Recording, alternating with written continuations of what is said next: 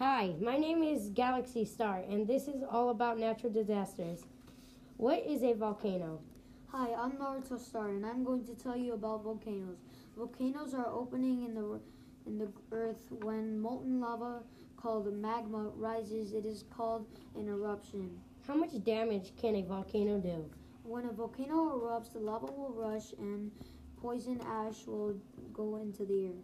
Good job, Naruto Star. What is a earthquake? Hi, I'm Pink Star, and I'm going to tell you about earthquakes. Earthquakes are just like volcanoes and other natural disasters. How does earthquakes happen?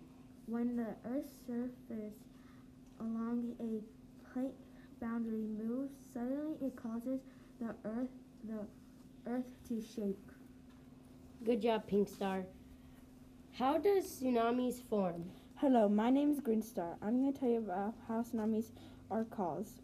Tsunamis are caused by underwater earthquakes on the bottom of the ocean, and if you were by one, it would go a far distance. How much damage does a tsunami do?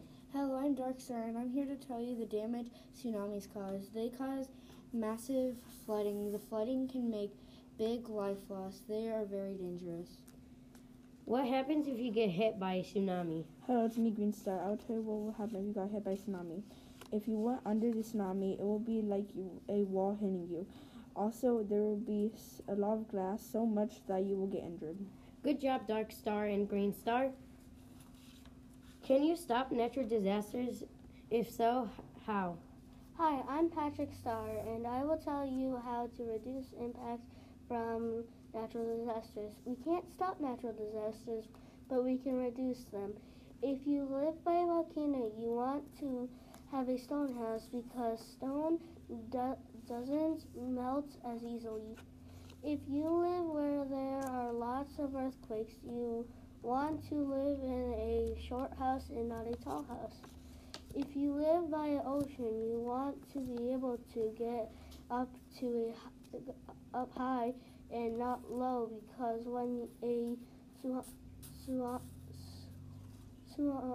tsunami happens, you want to get away from the water.